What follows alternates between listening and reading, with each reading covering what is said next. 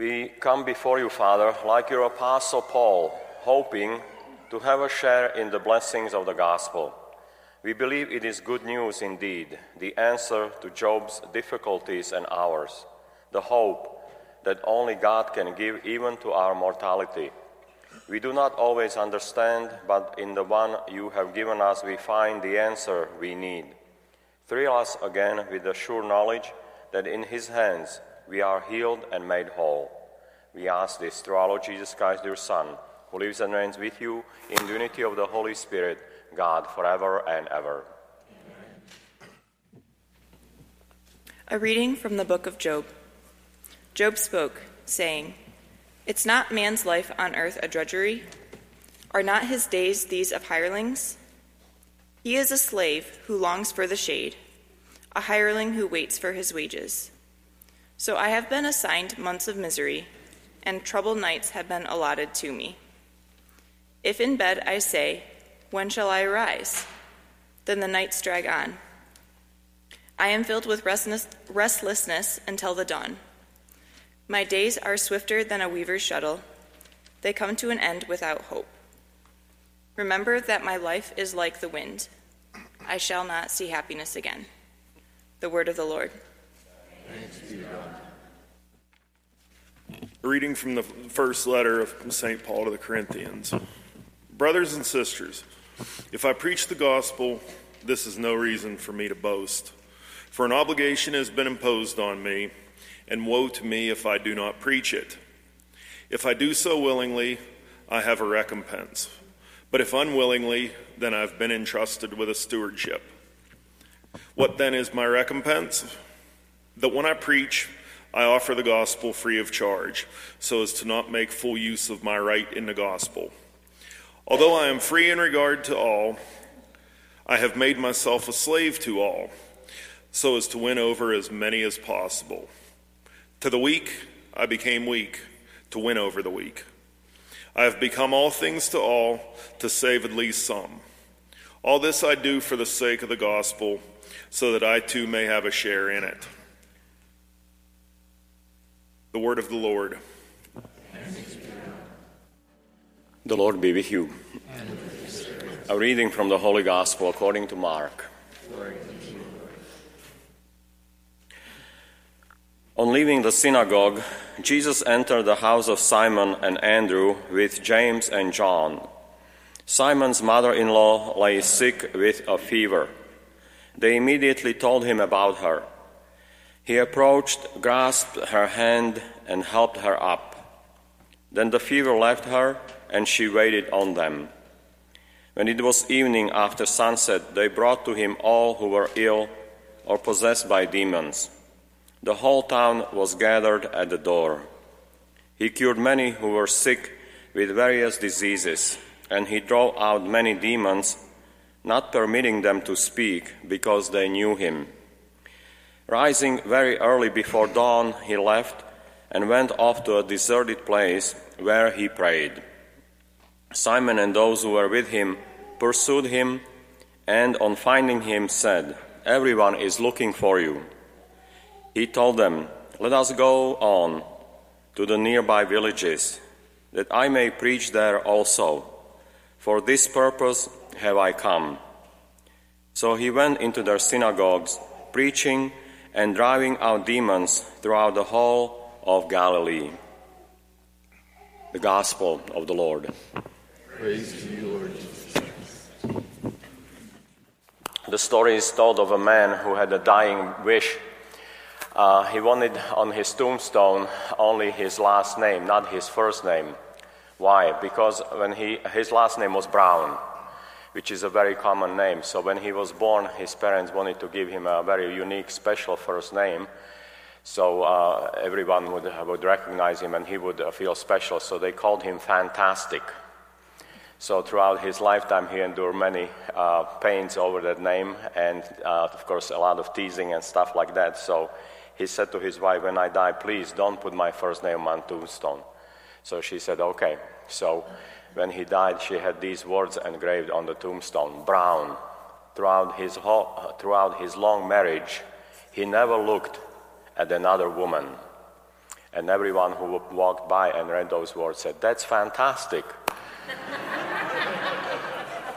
So each one of us, of course, has a very special name that we were given at baptism, but each one of us carries another special name, named Christian.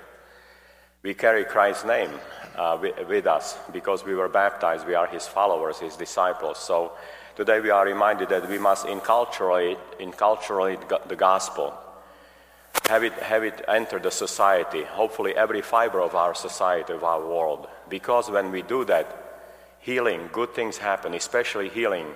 We know there is a lot of hurt in the world. The gospel has the power to heal.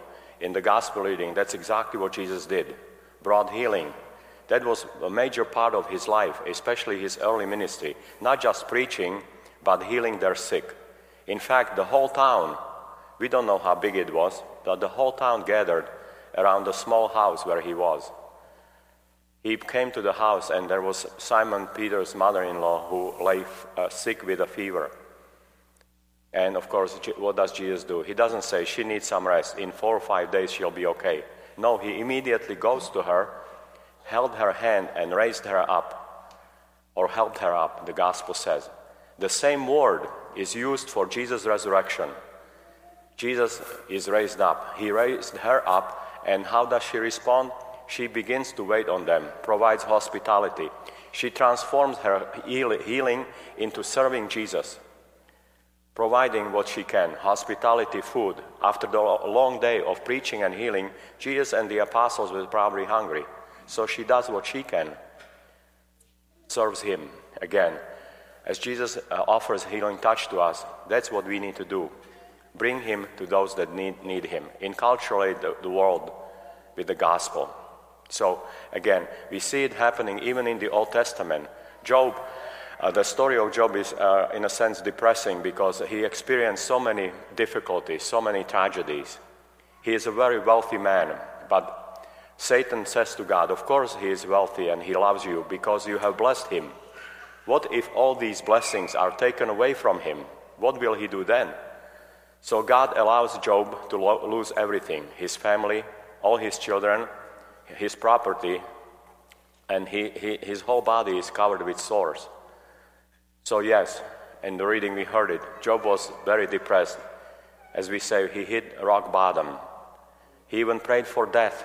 There was no hope for him. He lost it all.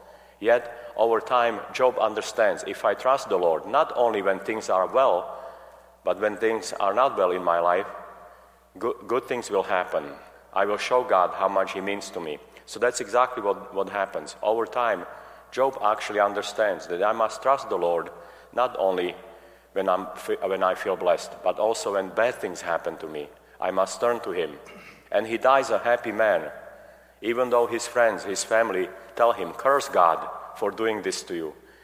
Give him up. You didn't deserve it, and God did this to you."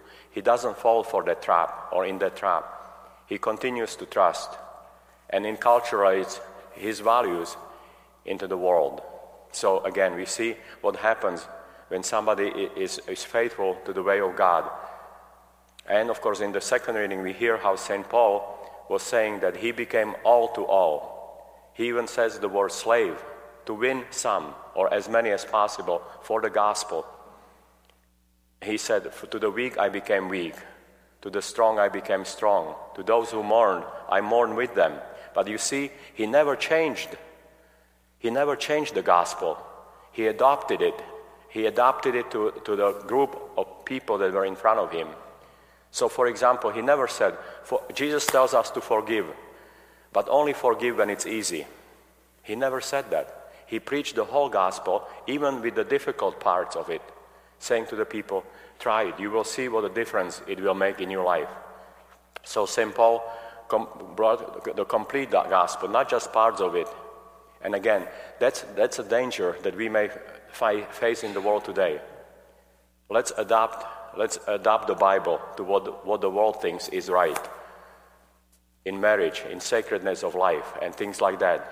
Let's adopt it so we can fit the values of the world. No, we should never do that. We should never ever fall for that trap. That's one of the ways in which we stand up for Christ.